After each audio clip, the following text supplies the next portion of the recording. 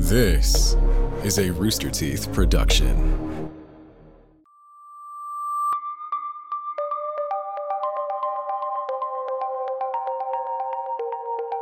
Outside of the CIA headquarters in Langley, Virginia, stands one of the world's most intriguing sculptures. Within this sculpture are 4 encrypted messages that people have spent decades trying to solve.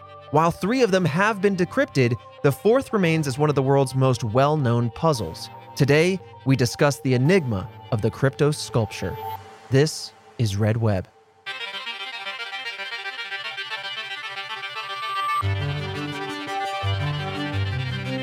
Task Force, welcome back to Red Web. Each week, you know us, we're discussing a new mystery, conspiracy, cryptid, some sort of monster, ghost, specter, or anything in between. I'm your host, Trevor Collins, and with the gut instinct bringing all those questions and Q's and A's, maybe not the A's, I got the A's. Right. Alfredo Diaz. Hello, Task Force. I'm back, the one that loves you more. Yes, when you enter into the lunchroom, I'm the one that's bringing in the donuts. Why are you sitting at the table with one chair then? It's a huge table, one chair. Well, Weird. You walk in, I love you the most. I love you the most. It's like, so this is like, that's the government put this? Yeah, this is a there? statue outside, or like a structure, Like, kind of I would sculpture. assume like the government did it because it's like right outside it is, like yeah. Langley. Mm-hmm. What the hell? See, that's what I like about this show.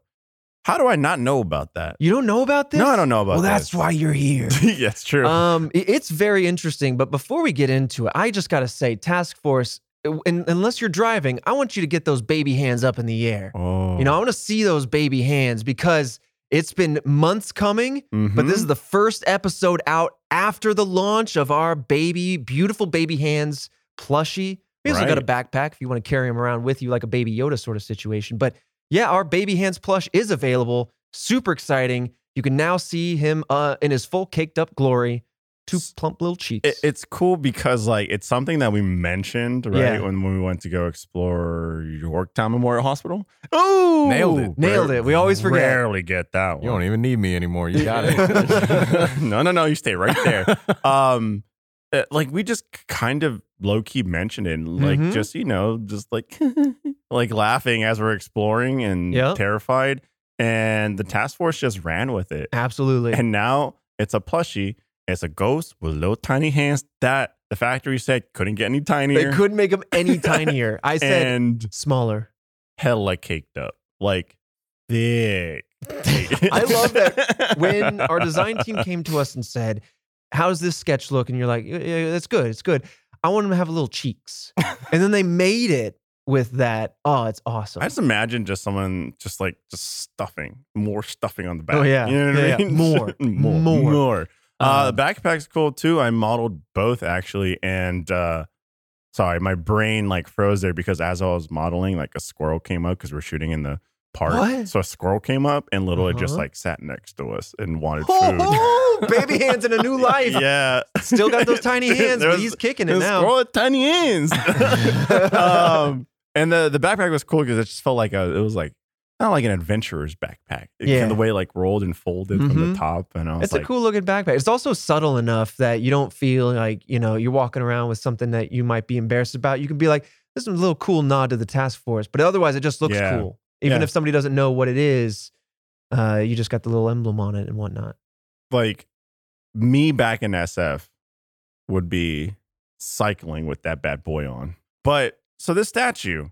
Yes. Okay. Oh, store.roosterteeth.com. Yes. Because I want to sell out real quick. Anyway. So grab them while you can, because I definitely want to grab one to just display and one for little gobbler. We don't have a lot that comes out very often, but when we do, Task Force, you guys show up. Yeah, so you guys thank sold you. that stuff out, so thanks. So fast. But yeah, the sculpture, the Kryptos sculpture outside of the Langley CIA headquarters. In my head, it's a sculpture right outside, like, Langley CIA headquarters. Yeah. So they definitely put that out there. Then I would assume that they know what it means. Yes. Just right. Someone does. Someone there is like, all right, this is what it means. And like, I don't know, doesn't matter whether you have to be high up or whatnot. The CIA knows about it. Yes. And has it like already cracked and written down. Well, someone does, yeah. I'm sure someone does. I think it's just the author or the creator. Okay, cool. Because otherwise it's just like, I don't know, you just security purposes and reasons, you're right outside like CIA headquarters. Right. You got to know these things. There's a man with binoculars and a notepad. Right. No. It's for the clues. It's the clues you see. Well, you're staring right at the east wing. Right. That's He's so putting strange. his hand to his ear Yeah. and talking. Mm-hmm. Yes. 3 out of 4 solved already. Yeah. So that's awesome because then we already have pieces to it. I don't even I'd be curious to see if all 4 get solved, what's their prize? Do you join the CIA? We're going to discuss everything in between, all of goes that. down, but yeah, this is pretty cool. And like I said, I have not heard of this. I'm so this is okay. When I first learned about this, by the way, it was built in 1990, so it's been around for a minute, and I didn't hear about it until recent years. So I'm not surprised, but it's very interesting, and the purpose of it is still kind of up in the air. But let's kind of talk about the origin of this sculpture, and then we'll dive into the solved cryptic messages as well as what remains. And then we'll wrap up with kind of the remaining clues that are kind of ongoing to see if they can solve the 4th message and what then all of this comes together to mean. So the Kryptos sculpture was built on the grounds of the CIA headquarters, the Central Intelligence Agency for our international listeners. This is in Langley, Virginia on the West Coast, and it was built, like I said, in 1990 by an artist named James Sanborn.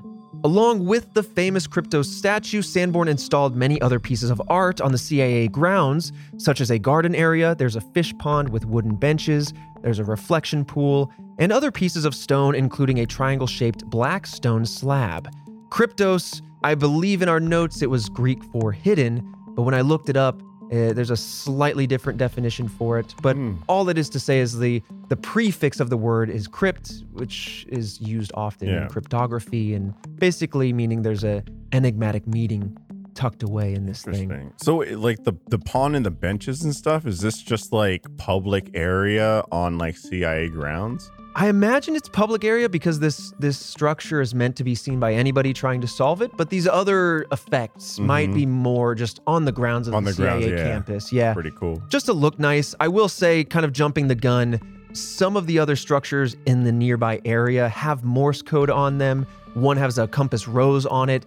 And so hell? some people believe that these are part of the puzzle or will be used to finish solving it. So you can just kind of run around the grounds. Kind of weird though. How there's just come on over to the headquarters of the CIA. Right. Just get up to no good. Lots of top secret stuff going down behind those walls. Anyways, run around the outside and solve the puzzle. Totally a public playground. It's interesting. It definitely is. But the structure itself, let's just talk now about the Kryptos structure. It's made, or I keep saying structure, I also mean sculpture. The same difference. It's made of 4 large copper plates, and there are other elements around it that kind of tap into certain, clues and energies and whatnot. For example, there is water, there's wood, there are plants, there is red and green granite used around this structure, as well as a block of white quartz and some petrified wood, which is kind of like wood that's been fossilized into a stone. I'll show you here a picture in a second, Frey. But folks, Task Force, head to our Twitter page at RedWebPod, as always, for those visual assets, or you can watch us on YouTube. But essentially, there is a copper sheet, and that's the main piece of this sculpture, and it's kind of waved into an S-shaped kind of pattern, almost like a sheet of paper or an unfurling scroll. And on that copper are 4 cryptic messages. So these 4 quadrants are the different messages, and the messages consist of the 26 letters of the Latin alphabet, A, B, C, D, all the way through Z. There are also question marks. Those are the only characters used in these cryptic codes. And the letters aren't embossed into it. They're not engraved into it. They're fully punched through. So you can see through the copper plate through each letter. See if there's a better way to describe that. Seems so elaborate. Whoa. Yeah. I'll try to simplify while you take a look. It's like an S sheet, and then it's like each of the letters are cut out all the way through. Oh my God. Yeah, it's like an S sheet of paper. Yeah. And there's just so many letters. Mm-hmm. Whoa. I think in total there are about 1,800 characters. What? Including those question marks and letters. and they are split up unevenly throughout each different message. In fact, the fourth one, the one that's yet to be solved, is the shortest at 96 characters. Oh. I think this is the perfect thing to delegate to the rest of the task force. We're busy expanding, so right. Well, as you were saying, we're expanding so fast that now we're starting to expand into the digital frontier. Oh, yeah. We have a new AI system that we're willing and ready to talk about publicly. It is like we're very willing to talk about it. I'm extraordinarily willing. In fact, eager. We have what we call NickBot. It is an AI editing software proprietary to the Red Web Task Force Industries. And, we just give them our audio files. I say them because I like to personify my AI. When eventually they take over the world, I want to make sure that they knew I was on their side. And then it edits it automatically. It's very budget friendly, and it's not a person. Well, what happened was we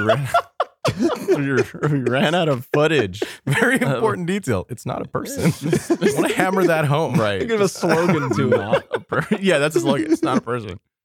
We ran out of square footage because Trevor kind of maxed it out he just installed a bunch of anti-owl defense systems. Right. I got the owl turrets that are humane. Never made sense. Because owls are evil. And I also have wall-to-wall computers from the 50s. That's what the AI runs on. For those of you that are keeping up with the visualization and the expansion of the Red Web and the lore of the Red Web Task Force, there you go. Right. It's kind of like we also had our first public debut in the Willy Wonka and the Chocolate Factory original film because this is Rooster Teeth's #1 podcast about movies. And remember the scene when they plugged in the clues on trying to find the golden ticket and the machine spat out? That would be cheating. Yeah. Oh. So our AI's got ethics and standards as well. Quite complex. It really blew the budget, though. But all that is to say is, we might use our editing bot to maybe figure out puzzle 4, and we could use Task Force. We could use your help in group thinking that. I like to think that there's someone in the Task Force that literally just could walk up to this as they're listening to the episode and be like, photo. Yep. Or you could Google it and solve it from, wherever in the world. Or more so that it's cool seeing the Task Force on location. Oh. Task Force on location. Whole other show. Ooh. But yeah, all it is to say is that otherwise it looks like a pretty mundane sculpture. It just looks like, from a glance, if you didn't know, it just looks like it would be a nice little sculpture until you start to read it and you realize that's just gobbledygook, scrambled text with a couple question marks throughout. And coming back to Sanborn, who we're going to talk about a lot, he's the guy who created this structure and everything. He worked alongside of retired chairman of the CIA Office of Communications, Ed Sheet, in order to come up with the cryptographic systems that were used in order to create these puzzles, these codes on the structure. Sanborn shared the sculpture contains a riddle within a riddle, and this will become very important as we expand into the theoretical area of the solve. Basically meaning that it can only be solved using the meanings of the 4 cryptic messages. So there are riddles that help solve each of the puzzles, each of these 4 different sections, and then using all 4 solves together are supposedly yet another riddle, which will then solve the whole thing, if that makes sense. No, it makes sense. It's just, even thinking about it makes my brain hurt. Yeah, it's a lot. It is a lot. Because looking at it visually too, I'm like, holy hell! It's almost like looking at the Matrix code. Oh my god, it's a great point. It really is. Where you can literally just look at it and then just stare at it for hours. And nothing happens. Right now, Task Force, we are all just Neo looking at the code in episode or part 1 or whatever. Right. By the end of the movie, though, by the end of this podcast, you're gonna start seeing. Are the owls cipher? You're going to start seeing baby hands. You're going to start seeing owls. You're going to start seeing giant catfish. Oh, no. We're all going to be leaping out of those letters. I forgot about the kid. Oh, don't worry. I've got a notepad filled with everyone's greatest fears. I do want to give myself a correction. Earlier I said 96 characters. The 4th message is the one that remains unsolved, and it remains very popular. It's 97 characters. But yeah, that's kind of the backstory to this particular sculpture. Now, this is where it starts to get a little confusing. This is where my layman brain now has to communicate the cryptic ways with which they have made these puzzles, how a human can try to decipher them, and a few wrenches are thrown in by Sanborn himself, such as intentional typos or intentional removal of characters. Oh, that damn you. In his words, he literally is just like, to shake things up a little bit. Right. And I'm like, dude. Where everyone's already just like, it's already, it's already confusing. Yeah. Buckle up. So yeah, stop me if you have any questions. Yeah. I will say. Yeah. Pretty cool. He's still alive? Yes. Man. Yeah. So, I mean, like. How old is he, if you don't mind looking that up there, Christian? 76. 76.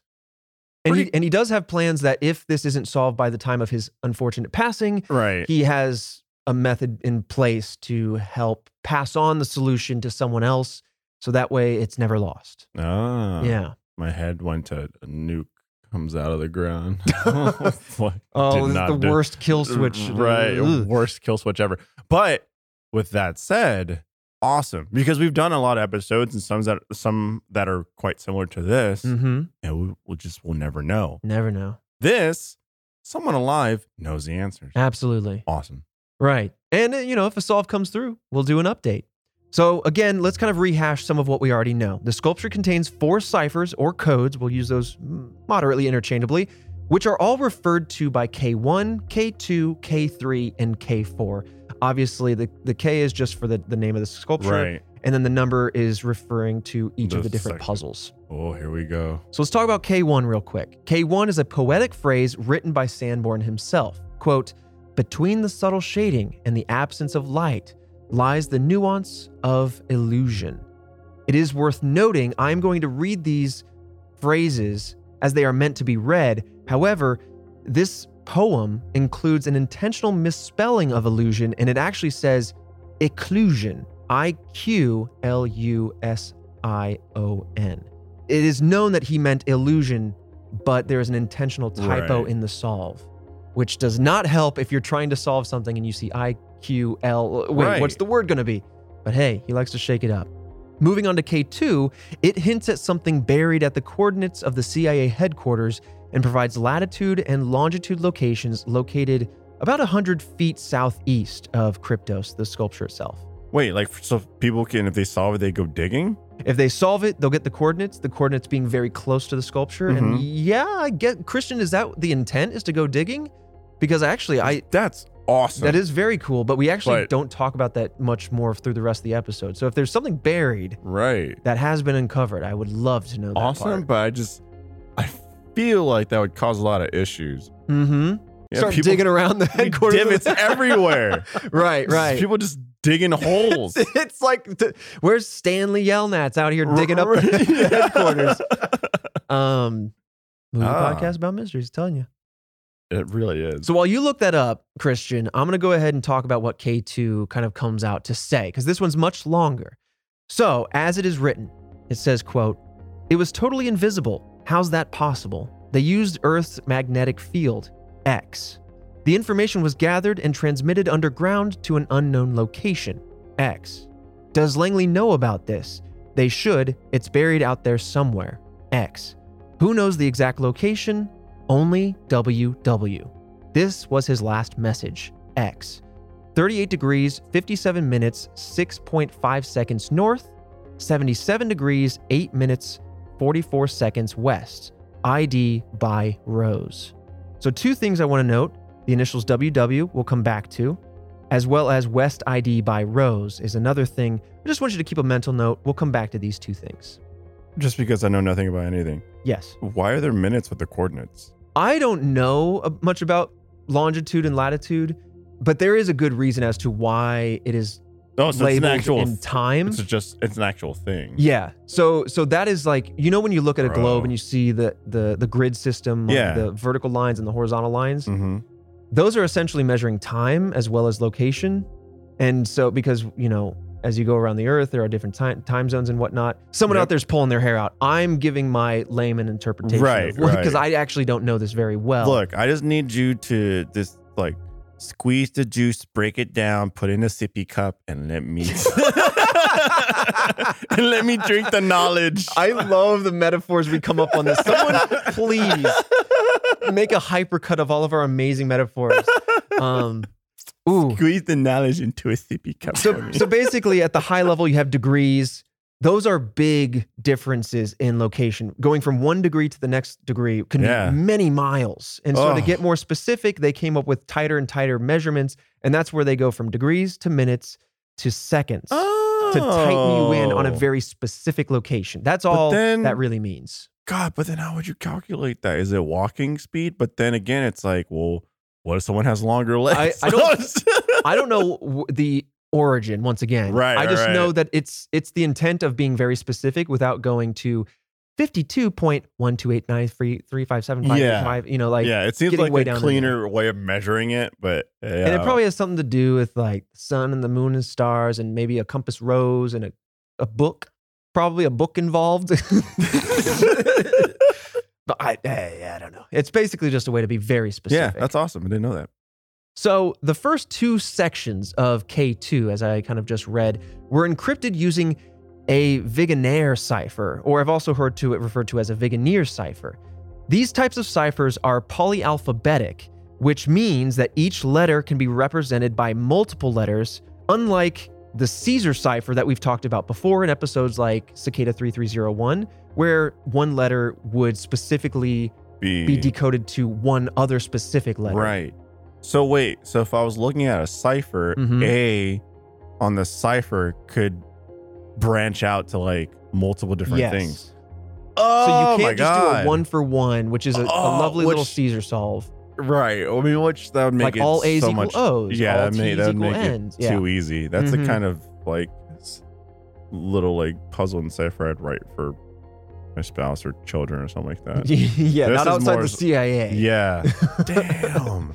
So essentially, these are each solved by repeating keywords, which inform you on a matrix of 26 letters wide by 26 letters tall, columns and rows. You need to have keywords in order to find within that matrix what each letter kind of turns into. Holy hell. So the first keywords for this particular cipher, I'm going to keep it as simple as possible, I'm going to sound this out, palimpsest and Kryptos. And then the second keywords were abscissa and Kryptos.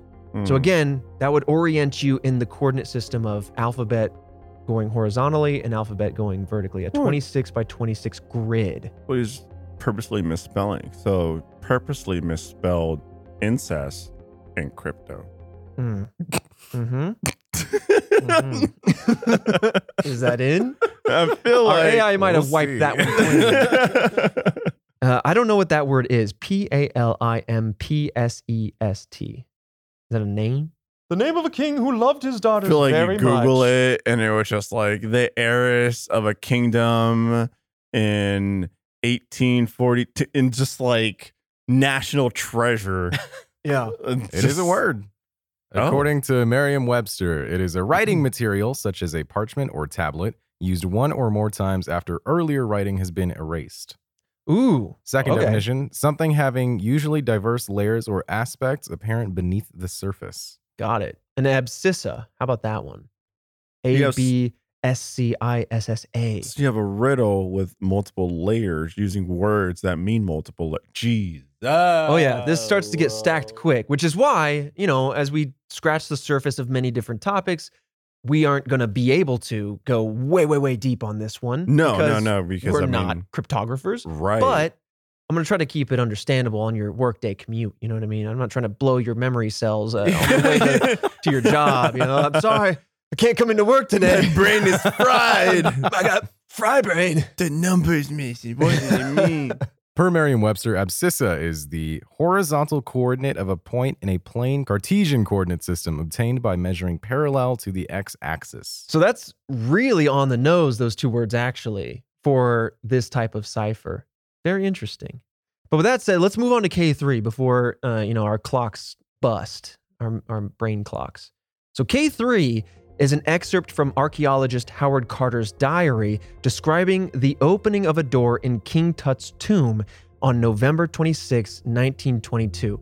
And as a person who loves ancient Egypt and just everything about like uncovering tombs and looking at ancient Egyptian culture, this is so cool to me. So the passage as it reads, slowly, Desperately slowly, the remains of the passage debris that encumbered the lower part of the doorway was removed with trembling hands. I made a tiny breach in the upper left-hand corner, and then widening the hole a little, I inserted the candle and peered in. The hot air escaping from the chamber caused the flame to flicker, but presently, details of the room within emerged from the mist. X. Can you see anything? So here we have yet a couple other typos. I forgot in K2, the word underground was spelled with a undergrund with like a double U, 2 U's as opposed to OU. And in K3 here, the word desperately was spelled wrong at the very beginning. And then the word anything at the very end of the cipher ends with a Q. So it's anything Q. So that's the other typo here. So the K3 cipher was solved with a different type of cipher. So what we're seeing basically, K1, K2, and K3 all have different types of solves. And then it sounds like K4 will need these other clues, these other ciphers in order for it to be solved. But K3 itself was solved with a transposition cipher, which rearranges the letters of the original text based on a particular permutation. And real quick, as far as a transposition cipher, it's a method of encryption by which the positions held by units of plain text, i.e. letters, are shifted according to a regular system, so that the ciphertext constitutes a permutation of the letters at hand. Basically, for us regular folk, it's just a different way to encrypt the hidden message. Yeah, this is, I wouldn't say confusing. I'd say more so it's just deep in many ways, where you think you just kind of go, okay, there's a cipher, maybe it's an elaborate cipher, but now they're just like, you solve it one way, now there's a new way to solve it, and it's a lot of roadblocks. I feel like you get through one and he throws another roadblock in your way. I feel like if I was trying to solve this, or if I was even partially intelligent enough to even attempt to solve this, I'd solve a piece and then just go, oh, damn it. What? Why? Why are you doing this now? And the whole time. Right. But like, no, I mean, as it's being fed to me in my sippy cup, it makes sense. We got you a big sippy cup too. It's a big one. Dude, should we have a red web sippy cup? It's got handles. For the baby task force members out there, you know? Got baby brains, but they're big brains. You know? Feed them good. Hydrate them. Yeah, I mean, you're right. So we have so far 3 different ciphers to solve 3 different riddles that will help with the 4th. And they all have kind of different meanings. The first one being quite short, and it's Sanborn's like own poem talking about illusion and the nuance between dark and light, that there's different meanings within. You've got this coordinate system with a buried clue and what sounds like communication between 2 unnamed individuals back and forth. And then you have straight up the diary of Howard Carter, then encrypted and also placed in here.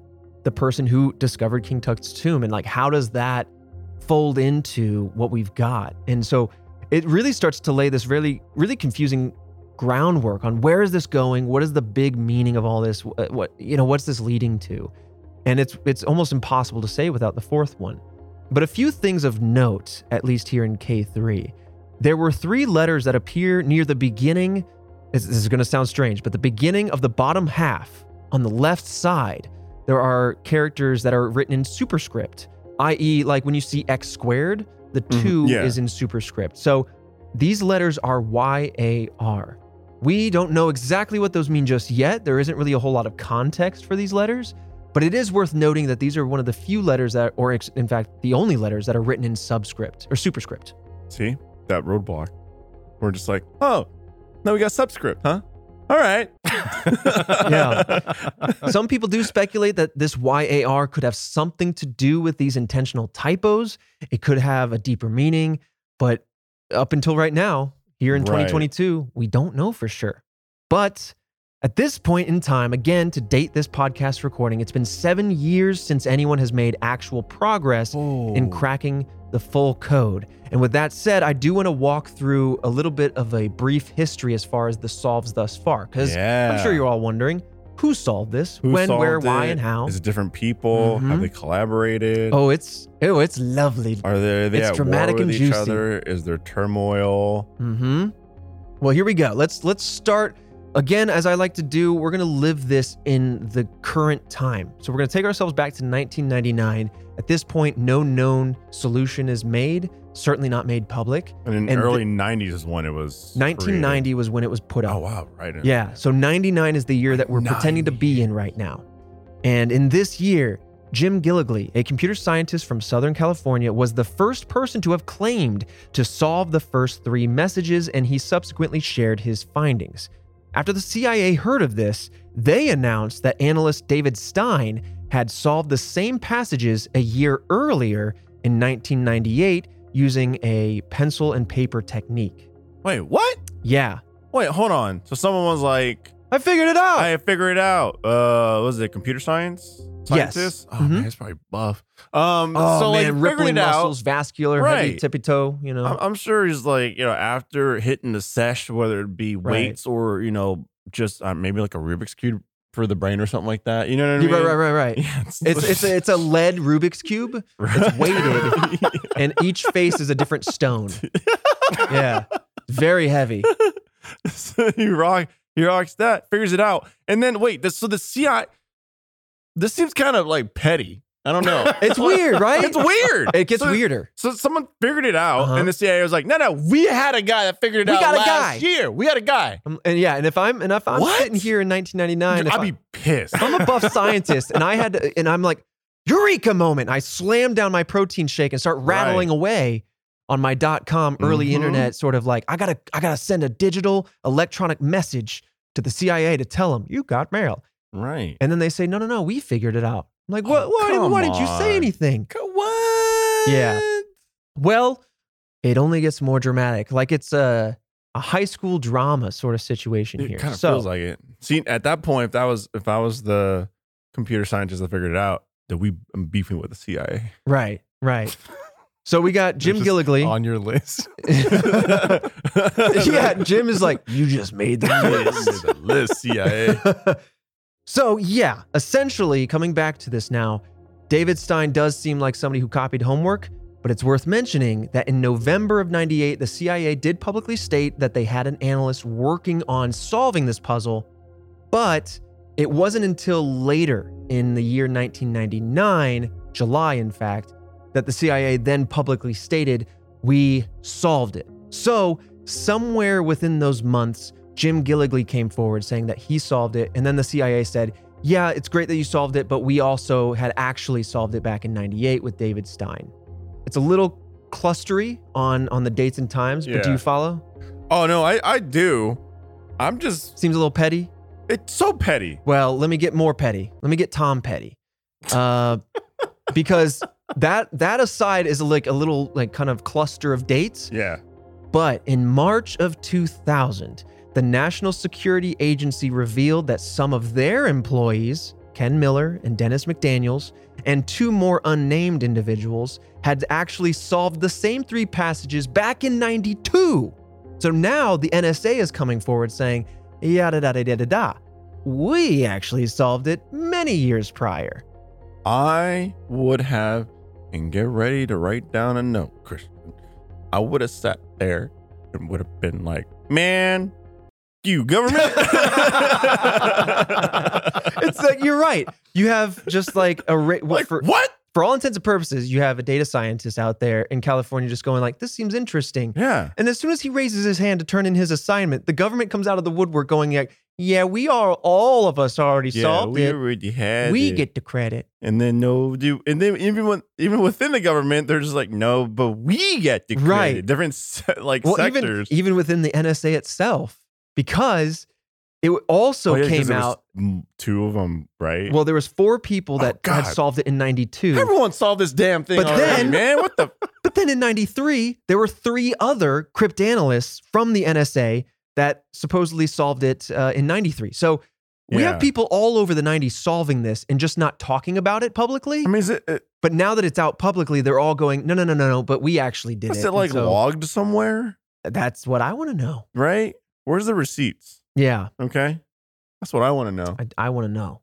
But now that we've laid out all the drama, we got all the dates out of the way, let's come back to David Stein, the 98 individual. He wrote an account of how he solved his codes, or those codes, in 1999. This account was only published privately in a CIA newsletter and was kept private until Gilligley himself was the one who came forward. So to kind of answer as to why the drama went on here and actually answer your question, was this documented? At least with David Stein, it was. I'm not sure about the NSA situation, but not knowing where this puzzle goes, having a CIA analyst solve it, he kind of kept it internal until somebody publicly also solved it. Then they said, okay, maybe now it's worth publicizing our solve. So, because maybe it's not like Homeland Security sort of situation. The NSA then released their documents debunking all of the claims, and then they showed that their three individuals from 1993, that they were the first. I'm very confused because they had 4 people named in 92 that came forward, but they at least have documentation for the 3 solving in 93. So they do have receipts. So we got those tangible records. Come out, say it. Well, you know what? I solved it in 89. The year I was born. Wow. Before it was even up. On the back of my birth certificate. He might have, like written in crayon, he might have baby hands, but he's got a big old brain and a juicy cup. Wait, juicy cup? Whatever. I mean, look, it's a little juicy sippy cup.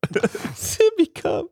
But yeah, we also have the memorandum or a memo from 93 that shows the NSA's involvement with this puzzle. That'll be another visual asset if you want to check out our Twitter or YouTube pages. But everyone that claimed the solve, which is what's nice about multiple people trying to solve this, is that you can now independently check against everyone else's solve. And you can see, did you get something different? Did you get something the same? Oh, true. Yeah, and they all actually found, when solving it, that passage 2, i.e. K2, ended with West ID by Rose. That's the thing I wanted you to earmark earlier. It's all squished together, so it's like, Wested by Rose. But so just to reiterate, yes, they all solved K1? They all solved K1, 2, and 3. And they all came up with the same solves. I bet you someone solved K4 already. They just haven't publicly said it yet. Right. You know what? That's what we'll do. We'll tweet, we got K4! And then Task Force will be like, yep, it was them. And then somebody from the CIA will be like, yeah, but we turned in your homework last year. Like, that is wild. Then the President of the United States not only did you take my homework, they have K4. You time traveled with it. Right. Yeah, do you think the solve is in the president's little notebook? The one that talks about aliens and Area 51? And if I was the president, I'd be like, hey, just tell me. Just tell me. I'm not going to tell anybody. I won't let it slip. Yeah. Wink. Look. Mr. President, you just winked. No, but I won't tell anybody. Why are you holding up your pinky? What's going on here? Pinky promised me. I'd be a weird president. I bet. What would be your first executive order? President Diaz sits down at that ancient old table with the secret drawers, and you say, I'm signing this one into action. Ooh.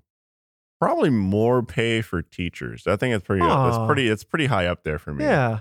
I love that one. Well, we really need to. You went real. I thought you'd release all the aliens from Area 51 or something. Hey, all right. Tell them about the ghosts. Not all jokes here. Sometimes serious stuff. No, I like that. But I'd write that in as I was sipping on my sippy cup. Right. I mean, like, come on now. You gotta stay hydrated. A stacked up, just like real tall sippy cup that you're slurping down with one of those straws that's all wavy so it can be nice and bendy. Oh, hell and then when you take that out and you blow into it, it makes that whistle noise. You know what I'm talking about? I know exactly what you're talking about. It's the straw that's got like the zigzag sides. Yep. Yeah. I remember those. Man, okay, is write that down. That you can Don't tell Task Force yet. I want a sippy cup. Is that the one you can just for me scrunch and unscrunch too? I think so. The straw? It kind of goes. Yeah. Man, those are fun as hell.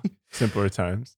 All right, so we know now that regardless of time, regardless of credit, we name dropped all of you. You got your props, but they all solved it properly, or at least they all got the same thing.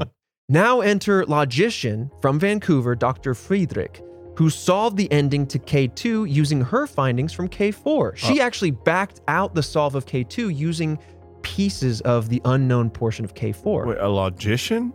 A logician, someone who is a student of logic. Oh, I was like, a logical magician? That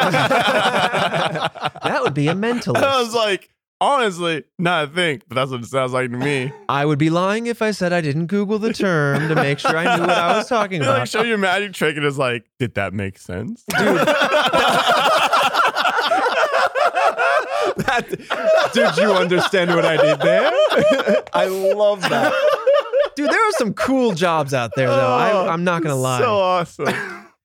Yeah, I mean, if you're in college right now wondering what you should do, there are jobs out the wazoo that you might not have ever heard of. So get inspired, you know? Yeah. Go looking. But ultimately, the K4 message that she deciphered read as follows. I'm going to read this as is. XPIST, as one word, comma, realize, comma, AYDEQHR, comma, and West X. I read those all as kind of like almost acronyms, as like separate words, but that's how she has it. And Mr. Sanborn has set up an emailing system, by the way, for anybody interested in trying to solve this. You don't get paid for trying to solve it. No. In fact, you have to pay a $50 fee to submit your guess for the fourth code. And that way, you know, I don't know if there's an automated system or what have you, but he has this set up so that way he doesn't get bombarded directly. Now, my hope is that if somebody comes through with the solve, that they pool that $50 situation and give it all to the person that solves it, like a bounty. That'd be cool. That'd be kind. Because there should be a prize at the end of this thing. Oh, what if you just solved like K4 and it's just like realize. Oh my God. Like, oh it was my Jaden God. Smith the whole time.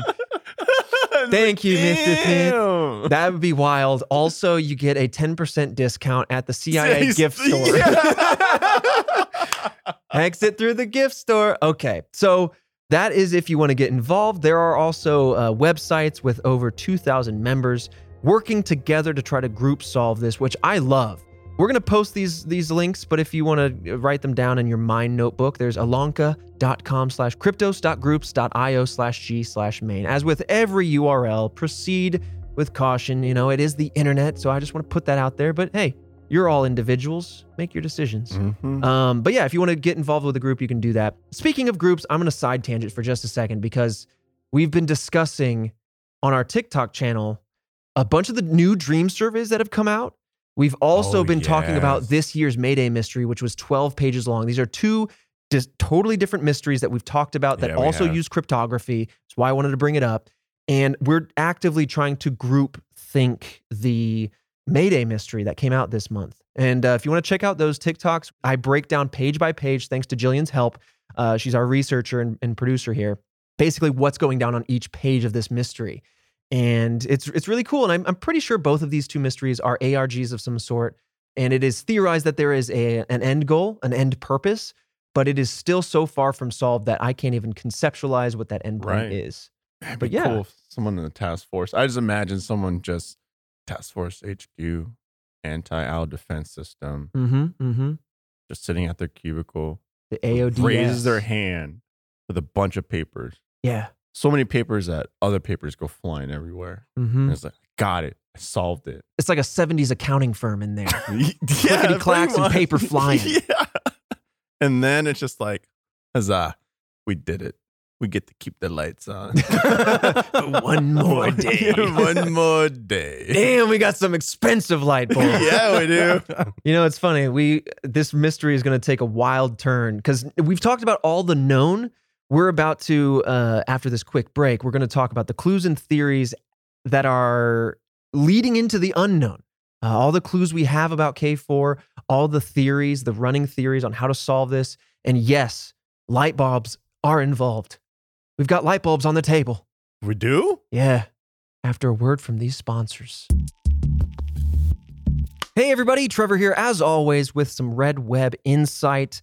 Couple things on the agenda. It is a few weeks on now, but the Baby Hands plush is live. I'll be honest, I'm recording this quite early, so it might have sold out. If it's sold out, I'm so sorry, but thank you all so much for selling it out. If it's not sold out, hey, go get yourself a Baby Hands plush. It's very cute and caked up from the back up. So go to store.roosterteeth.com if you want to support the show with that. Otherwise, there are a couple other ways you can support us.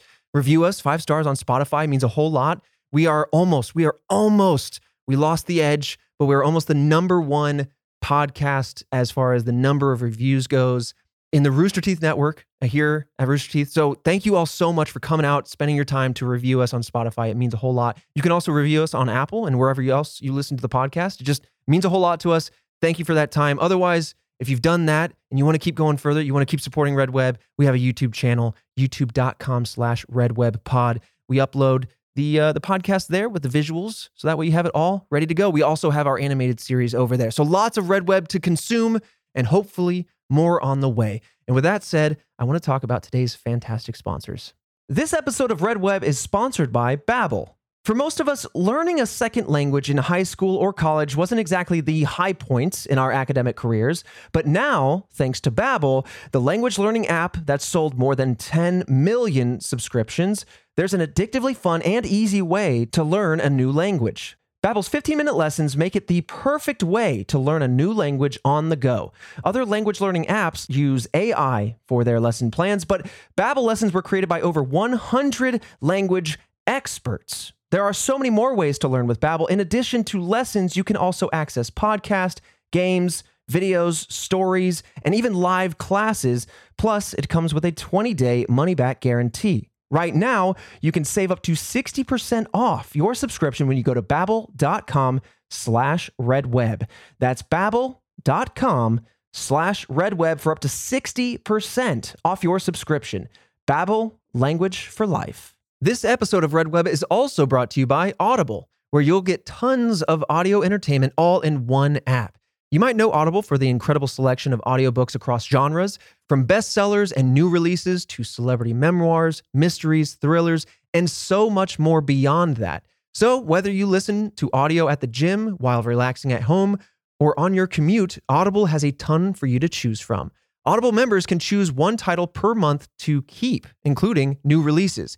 I use Audible a lot when I go to the gym. It's just an easy time to be listening to books. It also encourages me to go to the gym simply because I won't allow myself to listen to my favorite books unless I'm in the gym. I listened to American Gods by Neil Gaiman on that app, and it was awesome.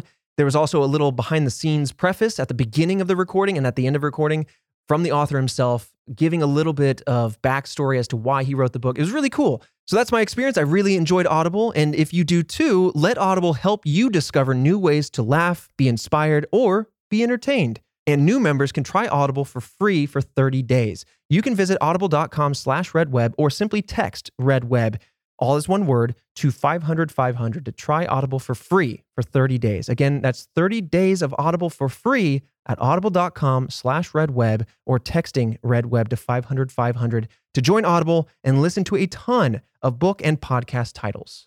With that said, let's jump right back into the mystery. So let's talk now about some of the ongoing clues and theories as to the solve for K4. And this is where it starts to get wild. So let's dig in. So it's been 30 years, essentially, just a little over, since this original dedication of the Kryptos sculpture was made. And this fourth code, as I've mentioned multiple times now, is still very much unsolved.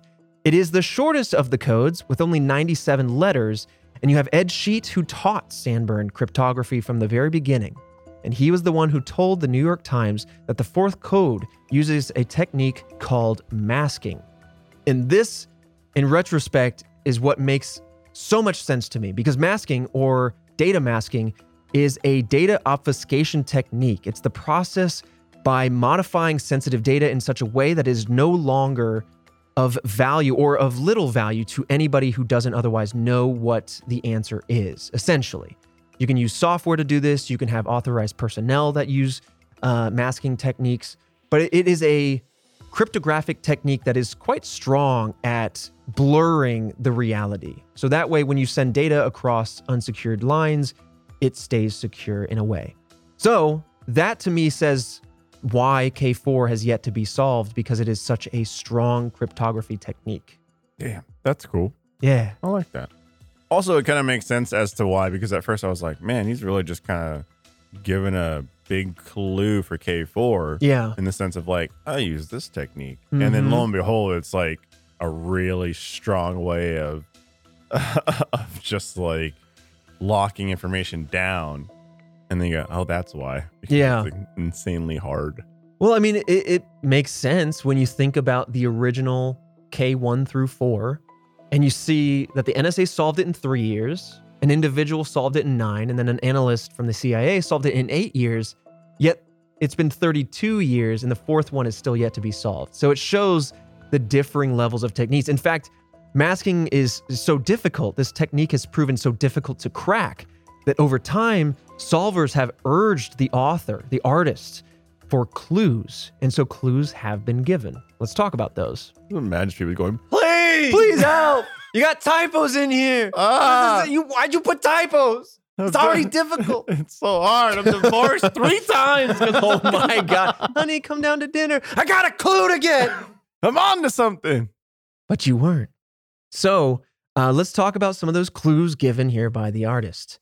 The first clue was given and revealed, I should say, in 2010 around the 20th anniversary of the statue. And it's the word Berlin, the answer to the letters 64 through 69. Because again, there's about, 97 letters. The word Berlin answers those specific ones. And then again, another clue was given in November of 2014, and this time the word was clock, immediately following the word Berlin, and it was for the letters 70 through 74. So in a row, we have the words Berlin and clock.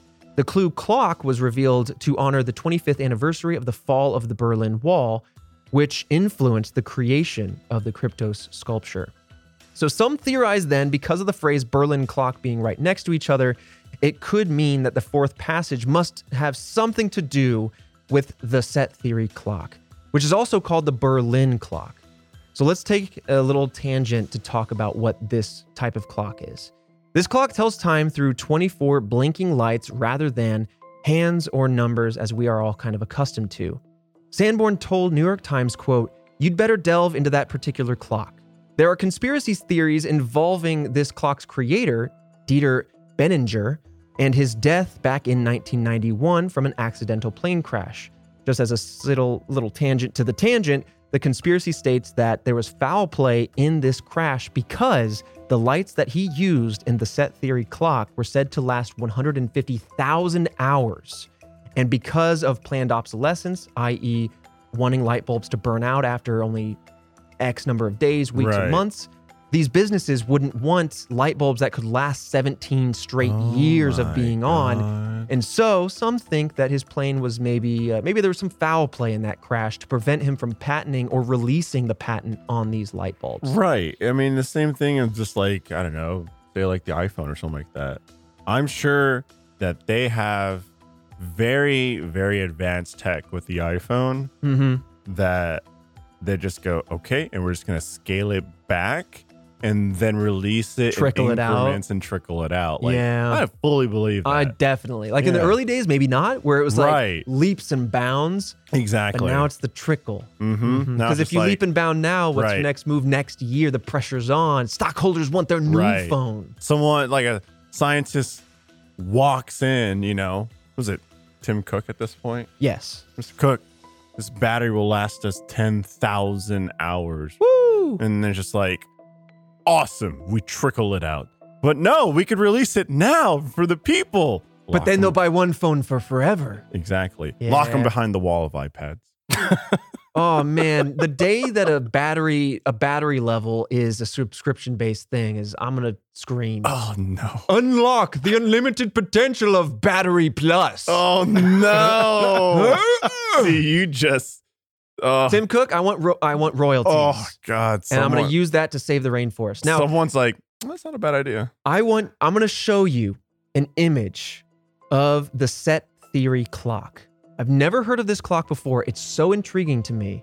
And we're diving into this one because of the Berlin clock idea, but I'm going to show you a picture of one.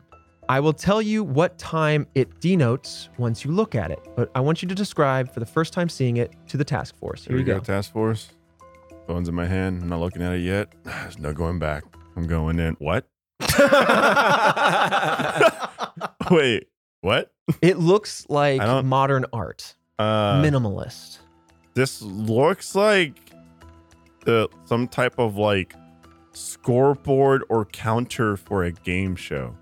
Ooh, absolutely. I totally see that. That's what it looks like. Or you just, at the top, you have a circle It has like a sun in the middle is the light, and it's like a sun and the kind of like gradients of like yellow to like, well, maybe like white to yellow to orange, just from this picture. And then from there, you have a tier below it.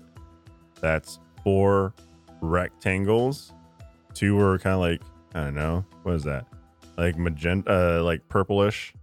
And the 2 on the left are pink with 2 yellow dots. Below that, it's all just like the same row, but it's all purple. Then below that, a couple of rows of rectangles with different size rectangles. The rows are sliced up with different shades of those colors and all the colors actually that are previously used. And the bottom is 4 more rectangles. Yeah. Have you ever seen a general's jacket from like the military? Oh, yeah. That's what that looks like, where it's a bunch of different little rectangles, all those little squares that denote action or rewards or things of valor that they've done.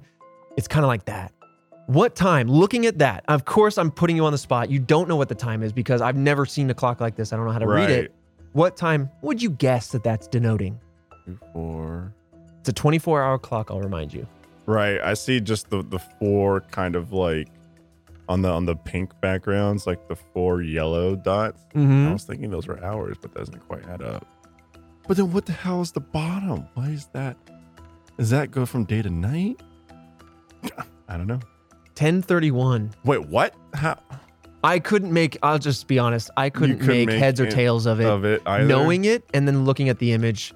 Again, the visual will be provided on our YouTube page and our Twitter page. But confusing as hell. Yeah.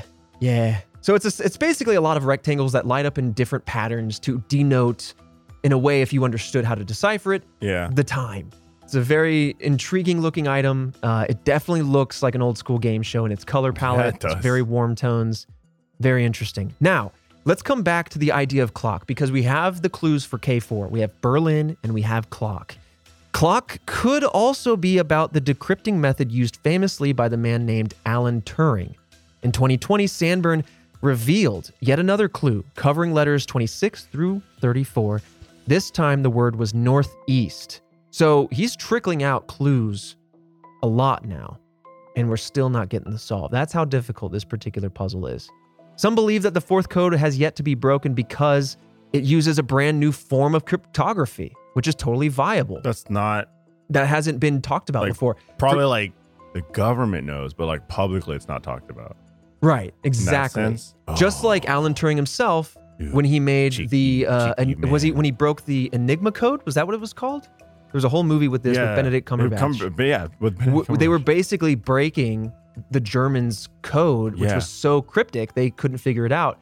That could be what's on hand. And maybe this is a reference to Alan Turing because of that. And so, in my personal theory, it could be a way of putting out a gentle form, a short version of this new type of cryptography to see if the world can figure it out. And if you can't, if it's open to the public, anyone in the world can see this and they can't figure it out, maybe that indicates that this is a pretty strong cipher and that you have a very strong method that your government can communicate with itself with. Ooh. I love that idea. And that means that then the government might have an upper hand. With all the government, goings on. And the knowledge. And the amount of sippy cups they must have. The sheer amount of sippy cups. I'm just imagining a room full of analysts, buff as can be, ripped through their sleeves, going on their sippy cups. Getting all the electrolytes. I'm sorry. It's so easy to bring it back up. Damn, that seems like it's not fair then. Yeah. But let's talk about some of the wrinkles that have made this kind of complex. Starting with Sanborn himself, because as we've talked about, he's thrown in some typos, but he's also shared some contradictory information regarding the sculpture's answer over the years. Oh, but is that on purpose, like the typos? Exactly. Damn. It only makes things a little bit more complicated.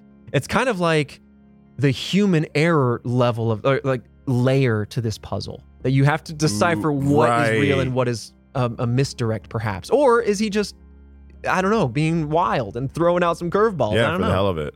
So, again, to reiterate, the spelling mistakes supposedly are on purpose to, quote, mix it up. But in response to the discussion on the set theory clock, Sandberg stated this, quote, there are several really interesting clocks in Berlin. There is another interesting clock worth mentioning called the Clock of Flowing Time, which is a water clock. If you live in Indiana, this is a very niche reference, but the Children's Museum in Indianapolis, which is an amazing children's museum, I was very grateful to grow up near it. There is a huge water clock there as well, which is all just run by water flowing through a series of pipes and flasks and tubes, and it's all gravitationally pulled. So, you'll watch the minutes build up and then the minutes will deplete and run through the system to fill up the hourglass. Sick. It's really cool. And as a kid, it's right in the entryway. I would just stare at it and watch it go. I've done the same thing. But it's very cool. So it is worth mentioning. He is trying to say maybe it isn't this particular clock we just spent a while talking about. Maybe it's one of these other very, very unique clocks in Berlin. Why does Berlin have so many clocks? I don't know, but I like it. I know. Well, I was like, hold on. How many unique clocks does Berlin have? He says there are several. So at least, what would you define several as? I feel like that's like 3. 3 plus? 3 to 7? A couple is like 2. It's a couple 2 to. It's 2, right? It's not 2 like to the literal 3. definition is 2. But I say I got a couple of those, and I'll say I got 3 or 4. Yeah, A couple of those for me is like 2 to 4. Several's like 5+. Several is like couple plus, yeah, like a double couple. Yeah. Once you get to 2 couples, you're in several territory. It's very simple. It was a confusing way to stack that together. I was like, huh? What? Okay. Now, leaving that for a second, there is another wrinkle worth talking about with some inconsistencies. So, he once claimed that he gave the complete solution to one person, the CIA director at the time, William Webster.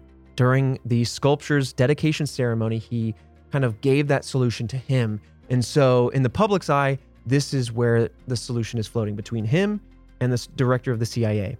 Later, though, he also claimed that he did not give Webster the entire solution. So maybe he gave part of it, maybe he gave none of it. You just walked back on your words, which is confusing. To add more complexity to this particular wrinkle, remember earlier we referenced WW in the K2 solution.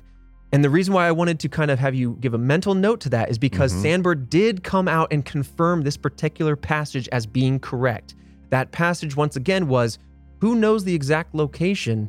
Only WW. So it seems to imply that WW could be William Webster.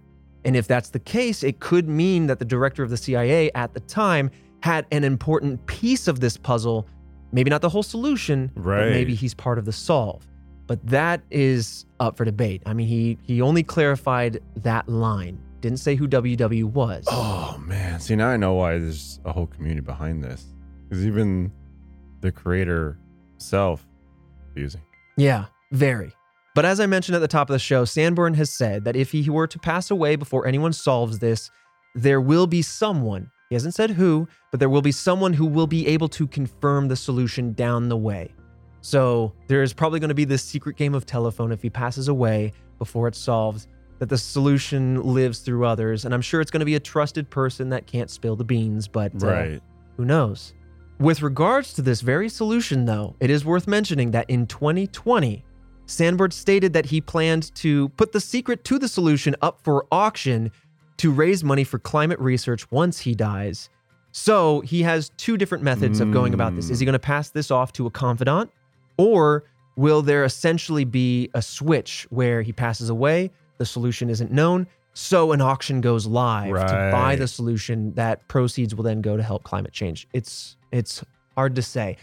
I'm kind of hopeful that someone is able to crack this so we can have the man himself confirm this, because in this line of work, talking about things on this podcast, I'm kind of tired of solves being done way after the fact. And then you go, is that the solve? Will it ever be solved? I don't know. But either way, the solution will come out. How much do you think this table cost? I think we just fire sale Red Web HQ. We start, look, task force, let me pitch you working from home. I see what you're coming after. Okay. And we sell everything and we make a solid couple G's. Yeah, go into your office and scoop up all your effects. And then we go to the auction and we buy it. Imagine we raise, let's just say $2.5 million. Right. We go to this auction, like getting the bid started at $100,000, $100,000, $150, going once, going twice. $2.5 million for the task force. Jesus, okay. 2.5 going once, going twice. Can I get a 2.6? 2.6 over there. And we're like, oh, damn it.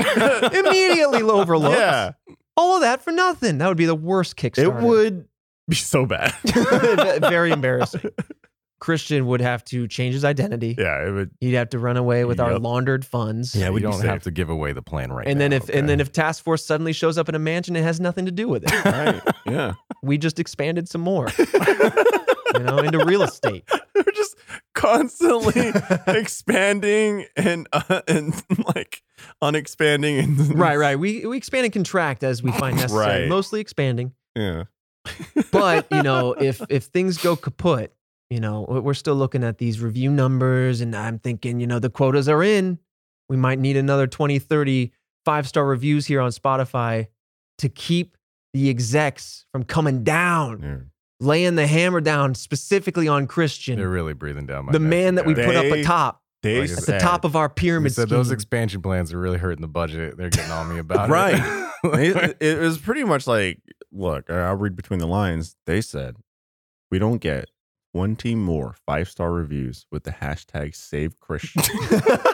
That way we know. That way Listen, they I'll be can honest. track it that way. You know what I mean? Not by the date, but by the hashtag Save Christian. Then that way they'll keep funding the force. Right. I will say though, if we get 5-star reviews after this that don't save Christian, they just actively hate me. They're just actively rooting for me to go away. I mean, you can support the show and not support Christian by doing it that way. Exactly. But realistically draw your line speaking, in the sand. Damn. But I do want to get real for a second because I just pulled up our Spotify page, and we've talked about Spotify specifically, but you can review us anywhere, like on iTunes and all of that. But I wanted to mention Spotify because, us and our sister podcast over at Face Jam. Yeah, Jam Face. We had a little review battle going on, and since then, I don't remember where we started. It was very much in the shadows.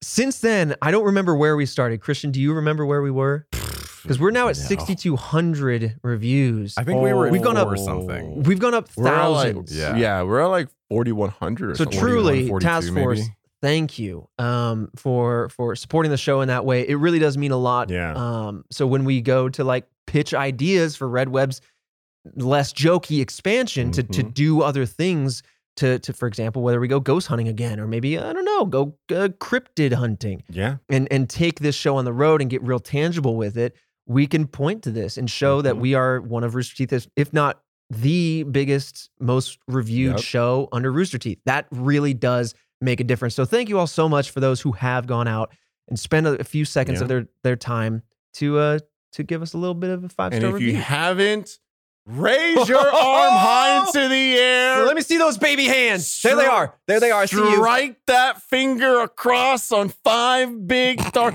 5, please. 5, please. We request the 5, but please. We're desperate. We're desperate for a 5. Massive stars. Hashtag Save Christian. If you choose. But it's. Again, we say this a lot, but I just want to reiterate the fact that we can literally talk about all these different mysteries and cryptids and everything. I remember talking, and it was like internet mysteries, but very, very quickly we were like, oh man, we kind of want to talk about cryptids and stuff. And you guys rode the wave with us. Absolutely. And so now we just, we're not confined into this box of one specific thing. And then on top of that, you guys roll with us enough where we can make all these jokes and different tangents, because this is just, we're just scratching the surface. We're just kind of like giving you that quick little like bite size podcast of the mystery on your little drive, or you're working out, or maybe you're a doctor delivering babies or something like that. I don't know. Whatever it is that you're doing. Maybe you're cranking 90s in Fortnite and you're listening along. But we appreciate you guys because we get to be 100% us, and you guys roll with us, and that is everything. Absolutely. It's entertainment for you. Hopefully it's a career for us, and you enable us to talk about our passions while also bringing our own unique flavor. We get to goof off a little bit. We try not to get too much in the way of the mystery, but hey, We're here to have a good time. Yeah, talk about the spookies of the world. Because God, do I love the unknown. There's so many cool things. Yeah. Well, with that said, thank you all so much. And Fredo, I'll see you right back here next Monday for another mystery. Oh, the budget warrants it. Well, of course. Christian, hopefully see you. Hopefully see you, baby. Christian, you better count it. 20 of them. It's going to be refreshing all night. Oh, there's one. Just take me. My God. He's like, oh, bless up another one. He's making so many alts and going, save Christian. You got to save him. He's the best. He's my favorite part.